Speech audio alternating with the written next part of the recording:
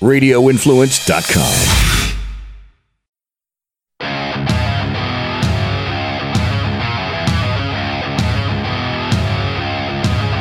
Football fans, it's time to go on the record for this week's matchups in pro and college football with just one catch. We're only interested in underdogs.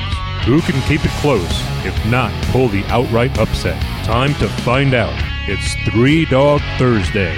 Now here's your host, TJ Reeves.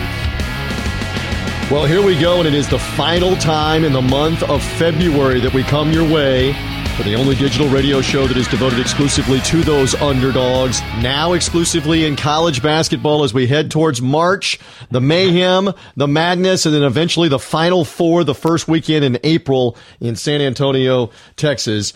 I am your somewhat lucid host. He is our expert, our analyst, our insider from Vegas Insider, senior handicapper Kevin Rogers is back with me. How you feeling for the final February Three Dog Thursday?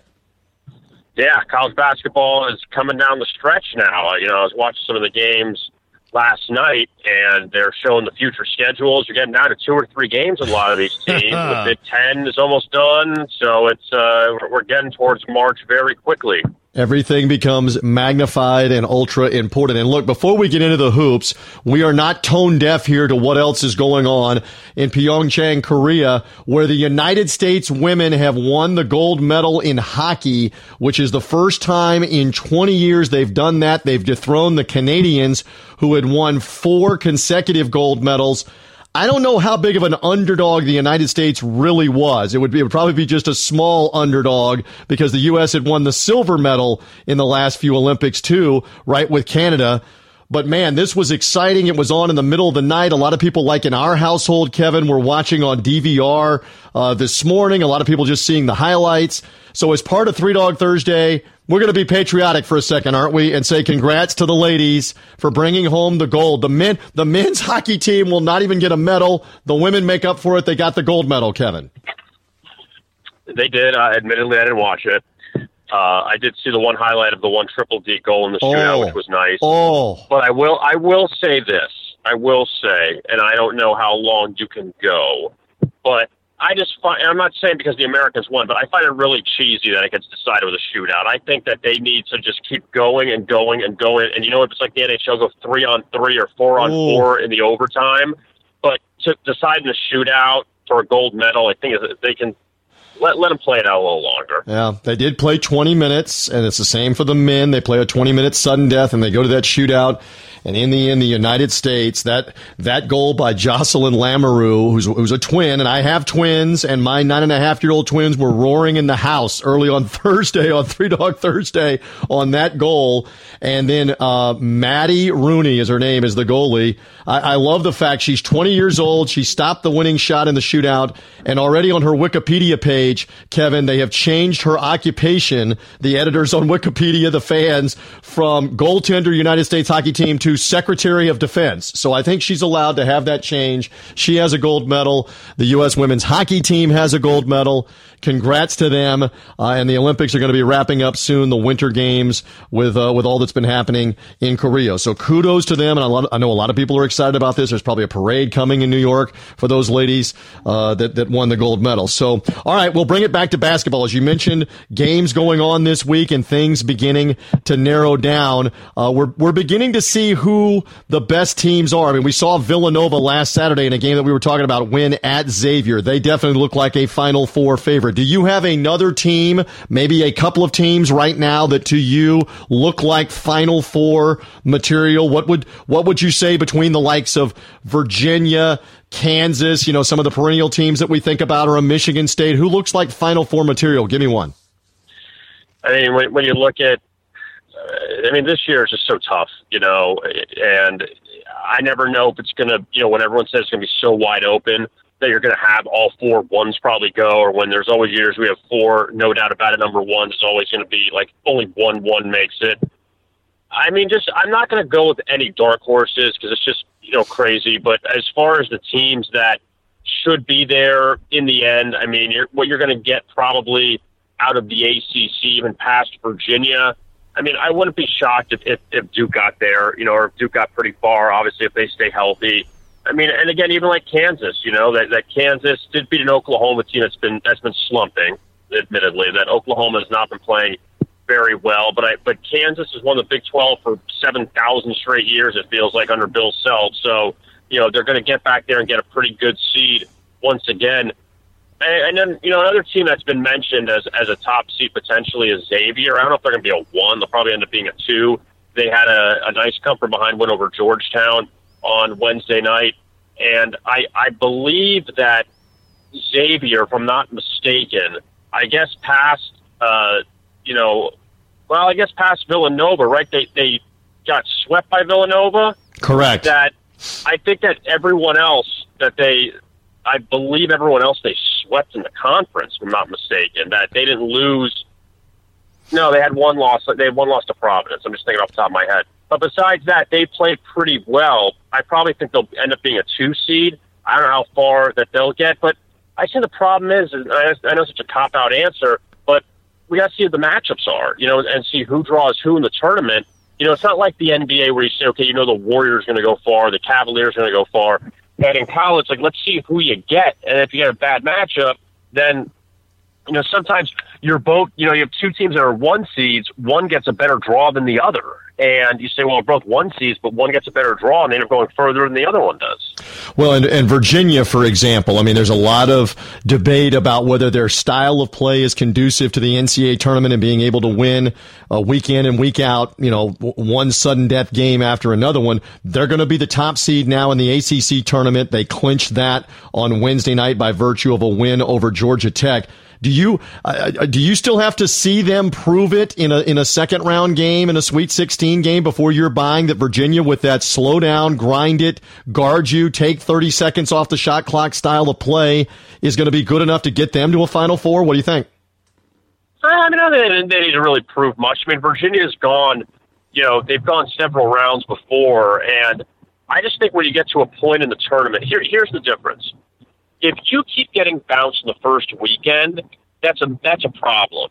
Once you get to the Sweet 16 and the Elite 8, if you can't get over the hump, you're playing really good competition at that point. It's not to take away from teams that you face in the round of 32, but, I remember for a long time, and I'll throw them out there, I remember when Billy Donner was at Florida, and the Gators lost to all these questionable teams in the first round of the tournament, the first or second round. Yeah. And you said, come on, you got to get past that. That's a problem. If you end up getting consistently, it's like Michigan State, consistently they get to the Sweet 16, the Elite 8, and if they fall short, you're still playing Arizona or Kansas or teams like that. You're still playing really good competition. So I don't really know if it's saying, your style, or you're just running into really good teams and you're that good and a couple bounces don't go your way. I mean, we've seen that so many times where, Kansas, for instance, they blew that big lead to Michigan a few years ago, but also Kansas won their national championship because Memphis missed a bunch of free throws. Just things happen, at the point in some of these tournament games that really, as long as you can just make it far, maybe not the Final Four, but at least get a couple wins year in and year out, I think you're fine. You had to stick the dagger in on my Memphis Tigers, my alma mater. It's the 10-year anniversary, by the way, of Mario Chalmers hitting the shot after Memphis missed not 1, not 2, but 3 free throws in the final 30 seconds that could have helped them clinch a national championship. Not that I remember it. And you mentioned, look, on who you play in the matchups. Virginia's run into Michigan State a couple of times in the last 3 or 4 years, and Izzo's team knocked them out and went to the Final Four in the Elite 8 or the Sweet 16 by knocking Virginia out. So sometimes it is the draw. And we'll wait to see what that looks like here in a couple of weeks when Selection Sunday. I can't believe it's going to be Selection Sunday soon enough, but it will be. All right. So with all of that out of the way, at the risk here on Three Dog Thursday of us giving ourselves a broken arm from patting ourselves on the back, we continue to roll along with underdog picks. In fact, last Thursday on Thursday's show, you and I combined to go 3-1 again on underdog selections. You had Wisconsin, who was an outright winner over Purdue. I had Houston, the outright win, snapping Cincinnati's win streak. I had Arizona in the victory for them over Arizona State. They were a small 1-point underdog, but it still counts as a road dog. As it turns out, I mean, we were trying to figure out, and we'll talk more in the next segment about underdogs on the weekend, but I got the Baylor Bears prediction right, predicting them to beat Texas Tech, who was ranked in the top 10 team in the country, coming into Waco. Kevin, we are rolling along right now with the underdog select. You almost even got West Virginia in the almost doesn't count, but in the Saturday night game, they were winning for a lot of that game with Kansas, and it was kind of quirky at the end where Kansas made a couple of free throws and ended up covering the number. But we have been really good with the underdog predictions. We have 13 documented correct underdog predictions so far in college basketball to start this season. It's been pretty good, and, I watched some of that Arizona game last week where they jumped out to the big lead on Arizona State. The Sun Devils came back, made it interesting, but then Arizona, picked up that big win in that cross-state rivalry, even for me with Wisconsin against Purdue. Just Purdue had been struggling, and, for Wisconsin, it kind of seemed like that was like their game to get because they're not going to be a tournament team, and they've just been, they've just underachieved this year. So I just figured that was a good spot to go against, Purdue, and Purdue has really had problems covering numbers. They barely beat Penn State over the weekend, and, that was a team that, we talk about number one seeds. Everyone's kind of forgetting about Purdue a little bit, and you kind of wonder, if you have this bad little stretch here, is it a good time? And with the way this Big Ten tournament is starting next week already, that if Purdue could maybe put up a good showing, that they'd have some momentum, or if they got knocked out early, maybe having all that time off could help them because they kind of can reset themselves. So that's kind of like the argument there with Purdue, that is this a good time? We've seen teams that have had their losing streaks maybe in January or early February, then they get it back together. That, is this the worst time they can have it? Or maybe with this little break that the Big Ten has after their tournament, maybe it helps them? I mean, that's something we have to check out. No doubt, and we'll talk more about that Big Ten tournament next week and how much effect it might have, pro or con, on teams that are winning a week early, setting up their resume in advance for the committee to see them, because after all, it's a subjective vote on the teams getting in and where they get seated and how highly they get seated. So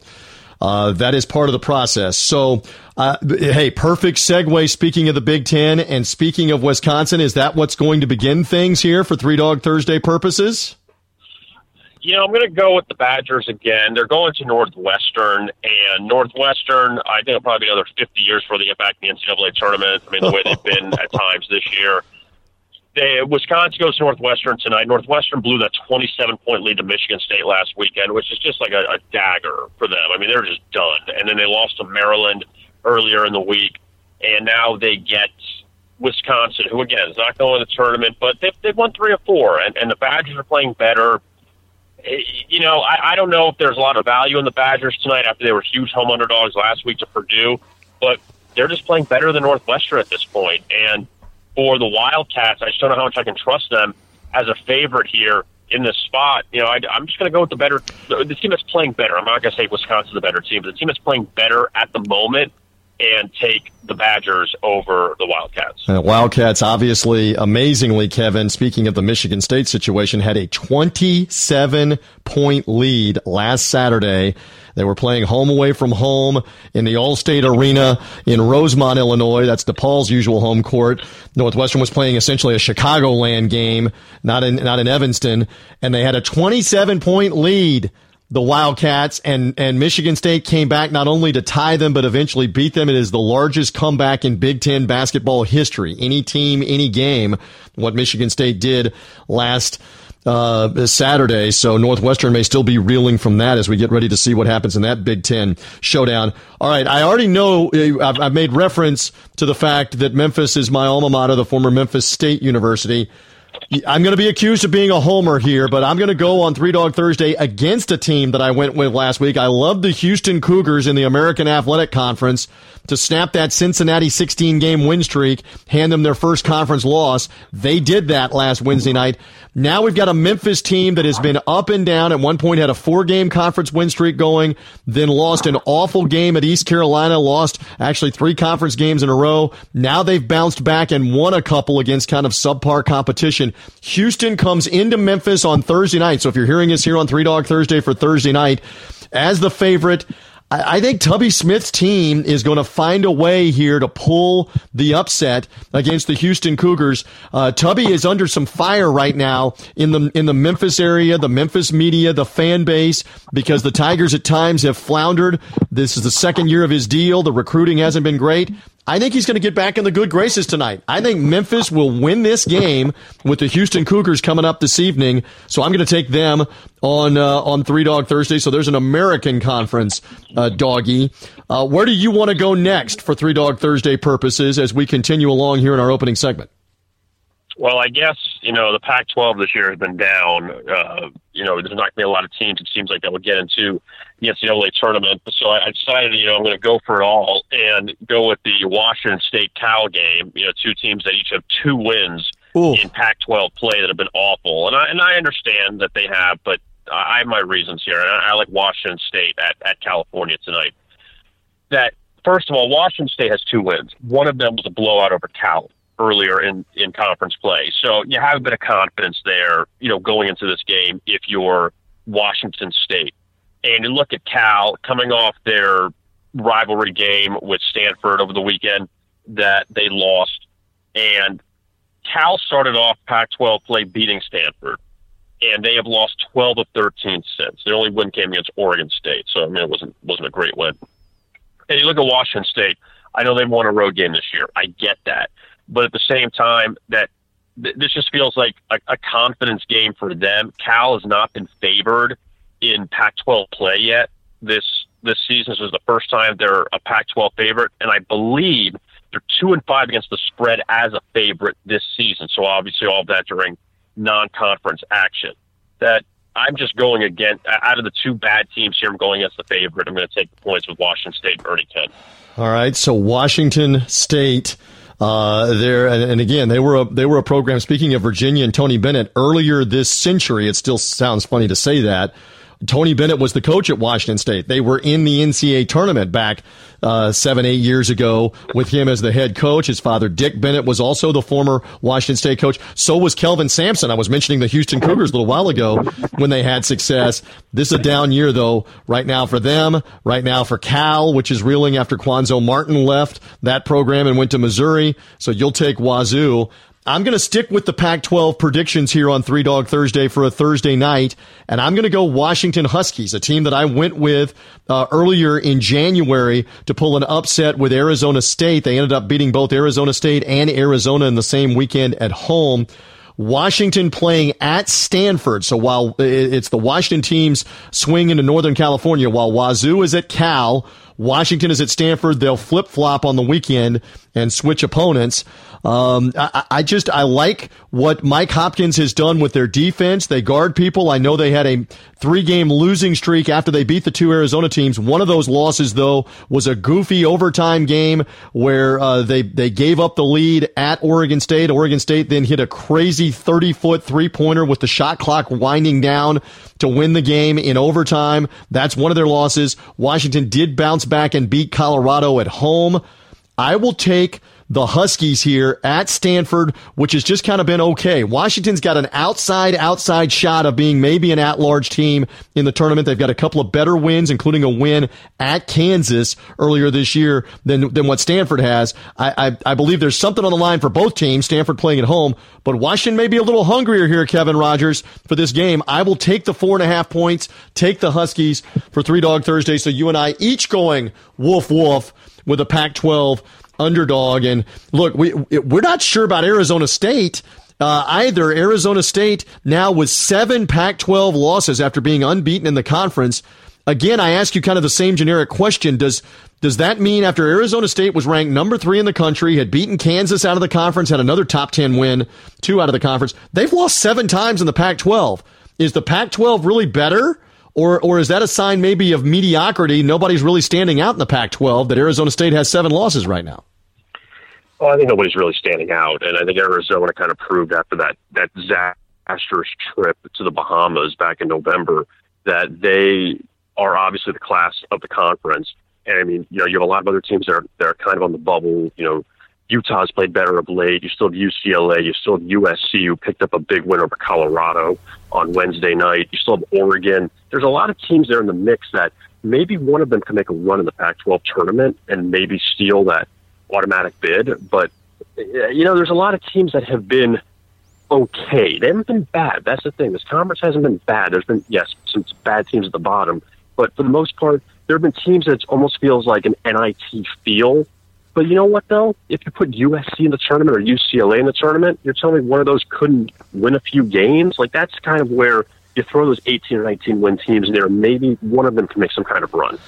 We'll see if that's the case. All right, so we each have taken $200. We've got one more to go from each of us on the weekend. Kevin, stand by. We're going to talk some more college basketball. Adam Zagoria will be here, one of the top college basketball writers. He's up in the New York City area, the Zags blog. You also see him contribute to the New York Times as well as some other outlets. Love his insight. So Adam Zagoria will be here to talk Big East. The Big Ten championship tournament, as we keep referencing, is coming to Madison Square Garden. We'll get Adam's thoughts on that. Then Kevin will rejoin me later on in the show for some more Saturday and Sunday underdogs. You're tuned in here to Three Dog Thursday. However you found us, whether it's Radio Influence, whether it is subscribing through iTunes or Stitcher, our friends at VegasInsider.com helping promote us. Thanks for doing so. Subscribe there on iTunes or Stitcher. We'll pause here. Adam Zagoria with us straight ahead as Three Dog Thursday continues. As we do roll on as part of Three Dog Thursday, it's getting good. It's going to be March soon, and I have been remiss. It has been far too long since I've talked to this man, but I do know because the madness is coming, it's time to catch up with the man behind zagsblog.com, contributor for the New York Times. Adam Zagoria is back with me to talk some college hoops. All is right with the world right now, brother. It's about to be our time. It's fantastic. Good to have you. TJ, good to be on with you, buddy. March is coming, and I can't wait. We got all three Big Ten, Big East, and ACC tournaments in New York City, so I don't even have to. I don't have to leave my bed or my apartment to cover that. I love that New York state of mind for sure. Let's begin right there because I've asked others their opinion. The Big Ten coming to the New York footprint here and coming to the Garden and doing it a week early. Obviously you're in that area. What about the Big Ten playing at the Garden, and then what about doing it a week before everybody else? What are your opinions on both? Yeah, a couple things. First of all, I think it's great for New York and it's great for the league because remember they'll be a week ahead of the Big East and the ACC and those leagues, so most of the focus will be on them. They'll really be just competing with mid-major leagues like the MAC and stuff like that, so they'll get a lot of attention. You have some of the top teams in the country, Michigan State, Purdue, Ohio State in the league. And then as far as them going a week early, there was a lot of questions preseason. Is this an advantage? Is this a disadvantage? I don't think we're really going to know until the NCAA tournament plays out, right? If either A, it'll give them a week to rest up and rest some injuries, or B, allow teams to get rusty and, maybe they'll try to scrimmage a mid-major or something. But if we're standing here at the end of March and there isn't a single Big Ten team in the Elite Eight or the Final Four, everyone will say, it was because they had to play a week early. But if Michigan State and Purdue both make the Final Four, then we'll say, they had a week to rest and recuperate. It was a good thing. Well, I am a big believer, just in general terms, and seeing the proof of it in recent years. Teams that are winning, that are still playing, that are scratching, clawing that final weekend right before, and even if they have to go play in the first four in Dayton on Tuesday night or on Wednesday night, if they're scratching and clawing and getting in there, the fact that they're still playing, I think that's a bit of an advantage. I don't buy into fatigue and that stuff. I think it's better in their favor that they're staying fresh. If they're a hot shooting team, they're getting to play again right away. Just in general terms, do you buy that right now as a trend over the last few years? Yeah, I think some teams, look, we're in whatever we are, mid to late February. Some teams are basically playing elimination games right now. If you're Oklahoma, if you're Trae Young in Oklahoma, you've gone from number 4 in the country and everybody's darling to, all of a sudden you have to win 2 of your final 3 Big 12 games, or you might not even make the tournament, according to Joe Lunardi. So, these guys are basically playing elimination games right now. So let's say, hypothetically, Oklahoma pulls it together and wins, 2 of their last 3 or 3 of their last 3 and then gets on a run, in the Big 12 tournament. Then we could say they were, it was a benefit for them to have to fight so early. But, it's different for every team and every situation is different. Yeah, no doubt about that. All right, so you mentioned Big East as well with Villanova.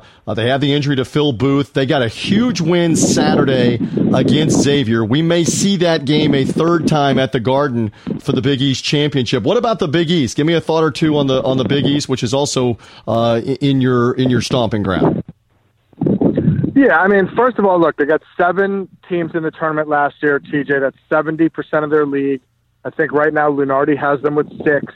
So, they'll get 6, maybe they'll get 7. That's 60 or 70% of their league again. I think both Villanova and Xavier right now are projected number 1 seeds. So 2 of the 4 number 1s are Big East teams. Jay Wright's a tremendous coach. Chris Mack's a tremendous coach. Neither team has any one-and-dones.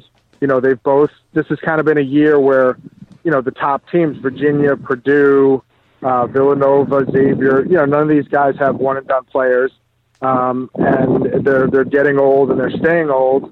And, I think both Villanova and Xavier have the talent to get to a Final Four. Yeah, well, and they got experience, too, on their side when you're talking about Blewett and Makura from Xavier, and then the likes of Brunson and Bridges and some of the others from Villanova, and experience behind the bench. I mean, Chris Mack doesn't probably get enough attention nationally for the job that he does, and obviously we know about Jay Wright in the national championship a couple of years ago.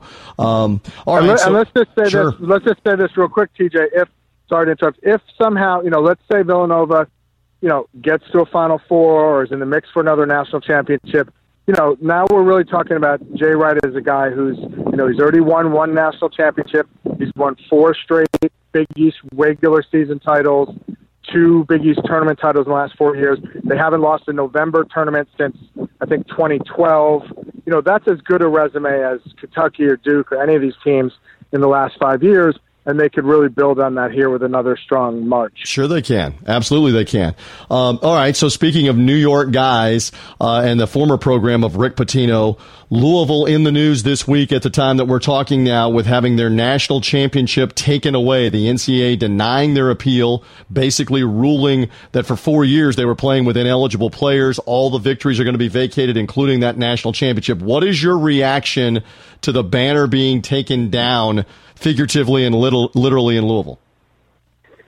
I mean, I think just the big picture is the historical significance of it, TJ. I mean, Rick Pitino, in a week or a couple days has gone from he made history for being the only coach ever to win 2 national championships at 2 different schools, Kentucky and Louisville. Now he's the only coach ever to have a national championship banner taken down in Division I basketball. So it's really just amazing, the swing. I think we all, I know as a reporter, I always liked Rick Pitino. It was always great dealing with him. He was very good with the media. He's obviously a tremendous coach. But, you're responsible for what happens on your watch. And the guy had 3 major scandals, 3 major strikes on his watch. 2 of them he claims, he didn't know anything about. And, you can get away with that maybe once saying that, but you can't say that twice.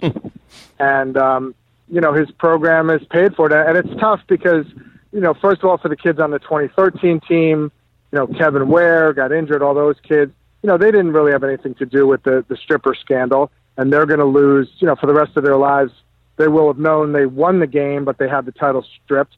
And now all the kids on the 2018 team, they had nothing to do with that either. And they're being made to suffer because, it's happening right during their season.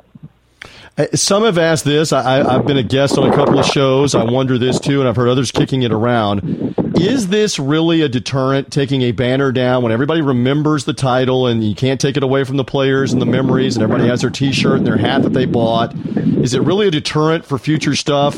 And wouldn't bigger deterrents and better deterrents be massive financial penalty or ban them from the NCAA tournament maybe for 3 consecutive years as a bigger punishment?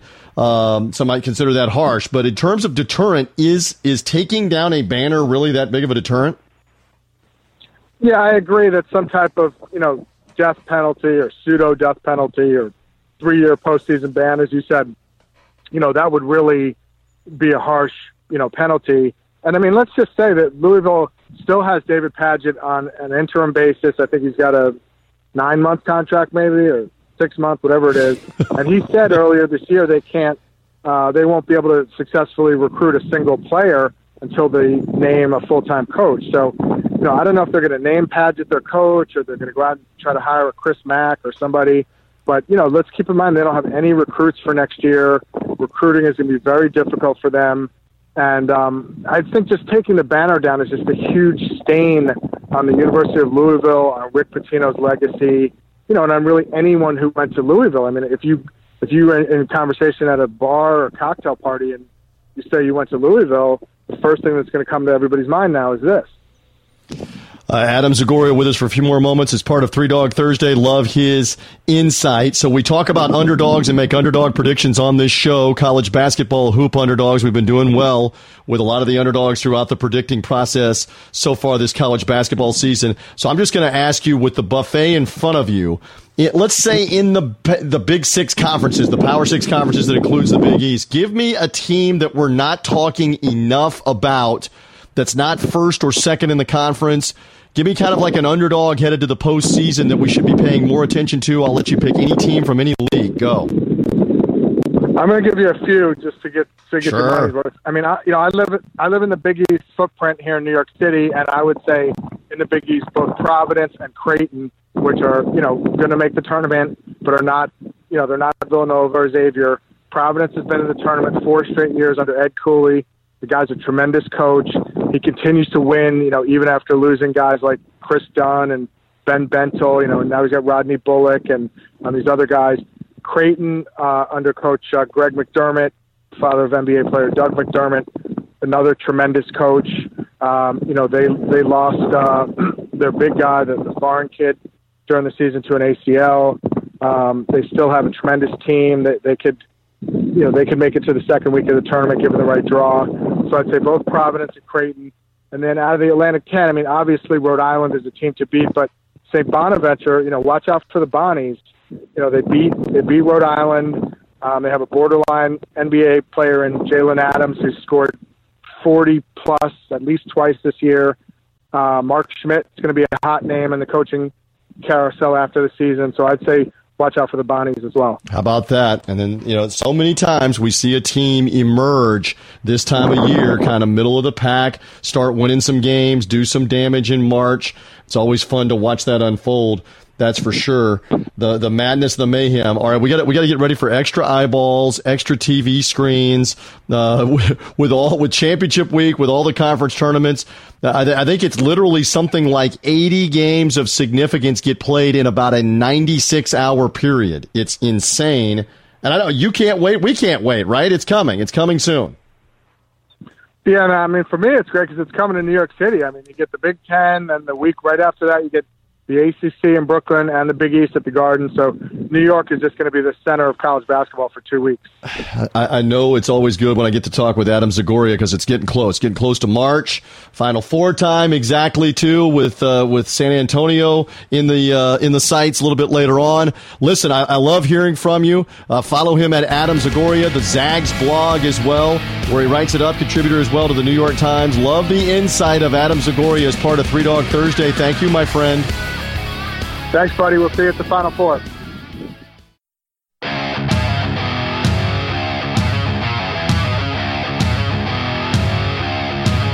The dogs are barking. Who will get it done this week? Three Dog Thursday now continues. Here again is TJ Reeves. And we are back in on the only digital radio show that's devoted exclusively to underdogs and college basketball headed towards March and the Final Four. You are locked in here on Three Dog Thursday. And again, our thanks there to Adam Zagoria for giving me some knowledge. As we call Kevin Rogers back in, senior handicapper, VegasInsider.com. He's pumped. As he mentioned, Big Ten tournament comes to the Garden, Big East tournament in the Garden at the same time. The ACC championship is at Barclays Center coming here in a couple of weeks. So a lot of hoops coming to the media mecca to New York City.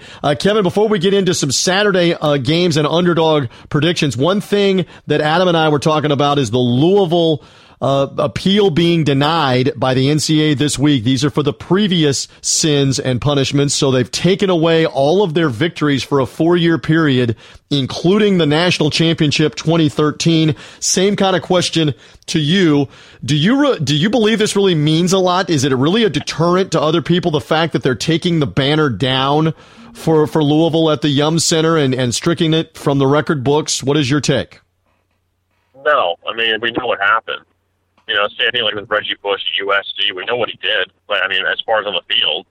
And to say that, you know what it is? It's different if, like, that night they change it around and say they didn't win. But, you know, this isn't a situation where we saw, like, in the Little League World Series years ago. Who was it? It was not Curacao or one of those island countries that had, like, 18-year-olds playing instead of right. 12-year-olds. Like, that's different. It's like, okay, you had a major advantage. But when you had the situation like this, when you have infractions as opposed to, you know, players that shouldn't, they're obviously ineligible, it's a little different. We know Louisville won the championship that year, and for them to take the banner down to erase all the wins, it's silly. It really is, and I don't think it does anything for anybody, because you know what?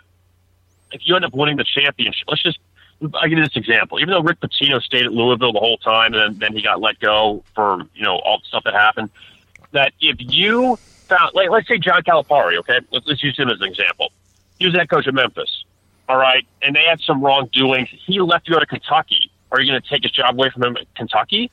Like, he used it, and he went as far as he could, and they take stuff away, a Final Four appearance or whatever away. What does it matter? He's still fine. So, you know, it's one thing to say if that affects them personally right. now, but at the time, what does it matter? You might as well roll the dice and try to do all that stuff and hope you'll get caught. Well, and we could sit here for half an hour, maybe an hour, and continue to talk NCAA and how they don't follow precedents a lot of times. They aren't consistent with their penalties and with their punishment. They have banned some coaches. Heck, we were talking about Kelvin Sampson earlier. Remember, he got a 2 or 3 year ban. He went to the NBA as an assistant coach after his problems at both Oklahoma and Indiana. Pete Carroll received a show cause ban at USC. It didn't mean anything. He'd already gone to the Seattle Seahawks to be an NFL coach. And in Calipari's case, slightly different. I'll take one issue with you. That in Calipari's case, it involved Derrick Rose and his ACT test score to get admitted into the University of Memphis to be NCAA eligible. They originally ruled him eligible, and so Memphis played him. They came back later and said there's a problem with the test score. In the Louisville situation, you had major recruiting violations going on. You have this FBI investigation may blow it wide open on several programs that are just outright paying players, cheating. The FBI has caught them. I don't know that taking a banner down is that big of a deterrent. Maybe it's money, Kevin. Maybe fining the individual coaches who make mega millions, the schools who make tons of money. Maybe it's a fine. Maybe it's banning them from the postseason for multiple years like the NCAA likes to do. That is, I would think that's the bigger deterrent than retroactively 5 years later, let's go take a banner down and erase something from the record books, right? Well, first of all, I wasn't really comparing the situations at Memphis and Louisville. No, I know what you mean. Same. No, just to put it, I'm just saying more as far as you taking he got another job, right? He got another job was your point too. He went somewhere else. But also, didn't Louisville also? I mean, again, they did a lot of wrong, but didn't they also have a year that they were banned from the tournament as well? That's correct. 2 years ago. That's right. Yeah, I mean, it's just Louisville did a lot wrong. Rick Pitino didn't know anything, which is the biggest load of crap in the world. Like, you know, this isn't like a football team where you have 85 guys, you have all these guys to worry about. You have like 15 guys. Okay, you know what's going on with your program. You're the eyes and ears of the program. Don't tell me you don't know what's going on. But I mean, I don't know what the answer is. I don't know if you find the coach later on, or if you see. Here's the problem. You know, you mentioned Kelvin Sampson, and Kelvin Sampson like did this perfectly. That he was gone from Indiana, so what do? Let me coach the NBA for a little bit. And then he ends up being in Houston with the Rockets and then gets a job at the University of Houston. So he's going to have to move his family. He's totally fine. He gets a new job, and everything is fine. So, you know, these guys, are you going to ban them from basketball? Like, NBA can't. So these guys always can find ways out. They always can find loopholes with everything. And I just don't know if there's any way to stop all of this, because everyone has to find a way to cheat.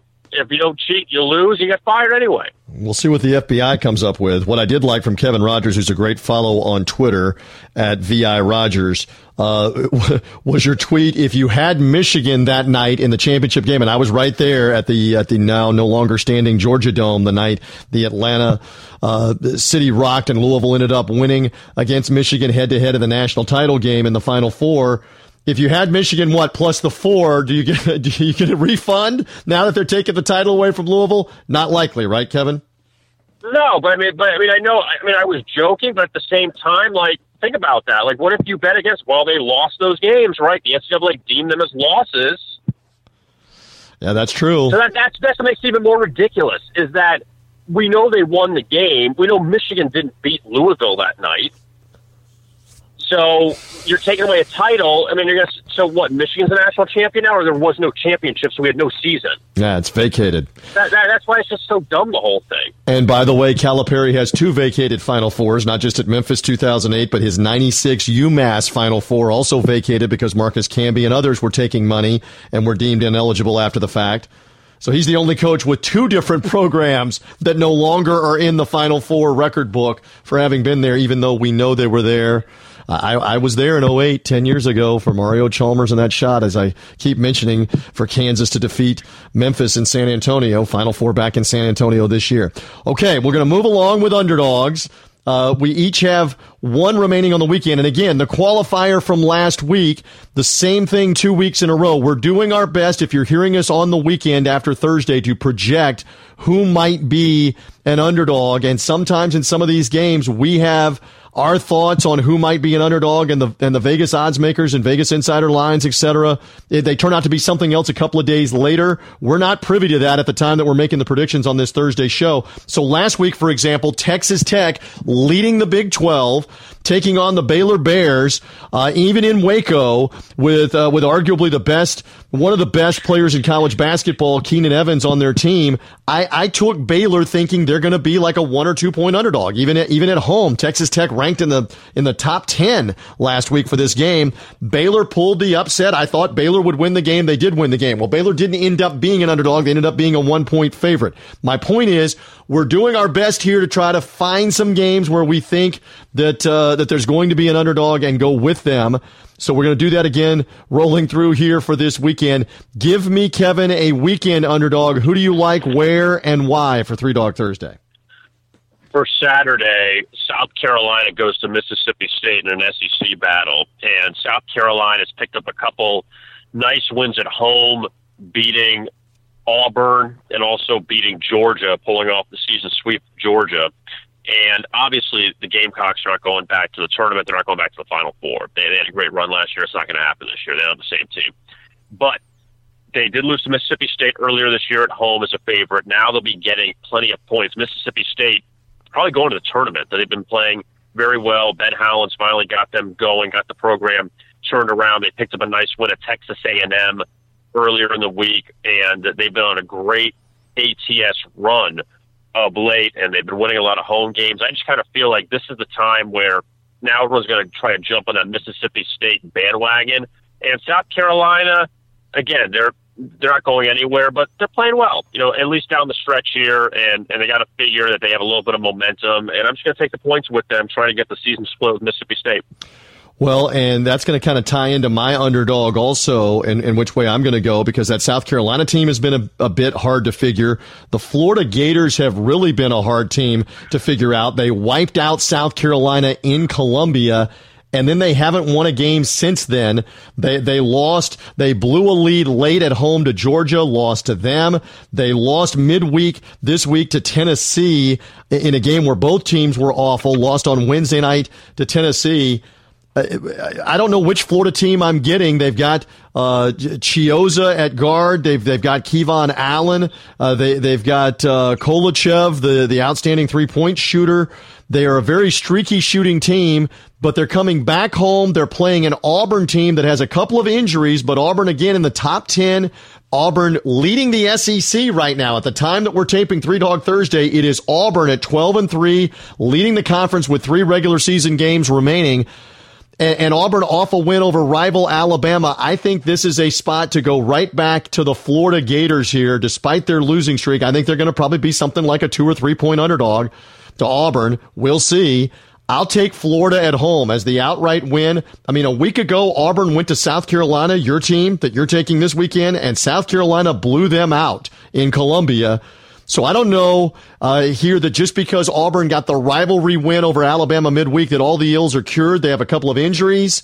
I will take Florida to rebound, to shoot better, to bounce back in this game, keeping their slim NCAA tournament at-large hopes alive right now because Florida has really lost some bad games down the stretch, hurting them. So I'll go Gators against the Auburn Tigers for the third of 3 underdogs here on Three Dog Thursday. So there we go. Things starting to shape up for the postseason run again next week on the show as we get ready to rock and roll on Three Dog Thursday. We're going to be ready to talk about the conference tournaments getting underway, including the Big Ten tournament. So regular season play about to wind down.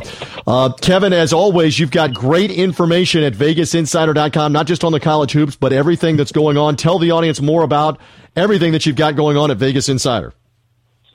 Well, like you mentioned, we're really locked into March Madness now. The NBA All-Star break is finished, so the NBA is coming back, and that is underway starting on Thursday. But obviously, all eyes will be on March Madness with the Big Ten tournament starting, and then you have all the rest of the tournaments starting leading up to Selection Sunday in mid-March. So just keep an eye on all of those developments as we head towards the Selection Sunday, and obviously we'll have all of the conference tournaments covered, at least the major ones. I mean, sorry, Southland fans, we're not going to give you your fill on that. But past that, though, we're going to have all that and leading into, where the teams are going to land and all of our information regarding these matchups will be coming in the next few weeks. So just check out all that. College basketball, NBA, it's what we're doing right now.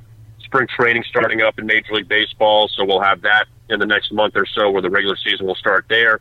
So again, like I say, even though there's no football, there's still plenty going on at VegasInsider.com and also on Twitter at SwitVI. And follow this man again at VI Rogers for Kevin Rogers' Twitter handle for all of the fun, the insight that he has with all of these different games. You can follow this show at Three Dog Thursday. Again, the underdogs for this week. And you may be listening to the show later in the weekend through RadioInfluence.com, also through iTunes or Stitcher, and you may already know what happened on Thursday, but here are the Thursday underdogs as we have them as we're taping the show. Kevin likes Wisconsin against Northwestern getting 3.5. Washington State is his second underdog on Thursday night in the Pac-12 in the game with Cal getting 4. And then you will take South Carolina on the weekend with Mississippi State as an SEC underdog.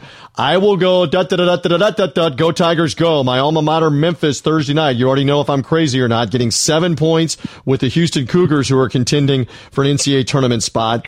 The Washington Huskies. I will go with the other Washington team on Thursday night in the Pac-12 getting 4.5 with Stanford. And I also like the Florida Gators to win outright over the SEC leading Auburn Tigers on Saturday night in Gainesville for what I'm classifying as an underdog. We believe there will be an underdog. We'll find out. There's the predictions for this weekend. That'll do it for this show. Our thanks also to Adam Zagoria joining us from the Zags blog and college basketball coverage with a northeast perspective, New York City perspective. Love his insight. We'll talk to him probably some more down the road as March gets here as well. Kevin, great stuff. Good to talk to you. Thanks for the underdog picks. Good luck with those selections, and we look forward to seeing what happens this weekend with the college hoops. Absolutely. Thank you, TJ. There is Kevin Rogers, senior handicapper, VegasInsider.com. One more time, I'm TJ Reeves. You're tuned into the only digital radio show that is devoted exclusively to underdogs. Find us every week through Radio Influence. Subscribe at iTunes, at Stitcher. Rank the show. Help us promote the show. Find us everywhere. Online at Three Dog Thursday. It's Three Dog Thursday. Enjoy the games this weekend. Bye. This is an In the Trenches with Ian Beckles. Quick Fix on Radio Influence.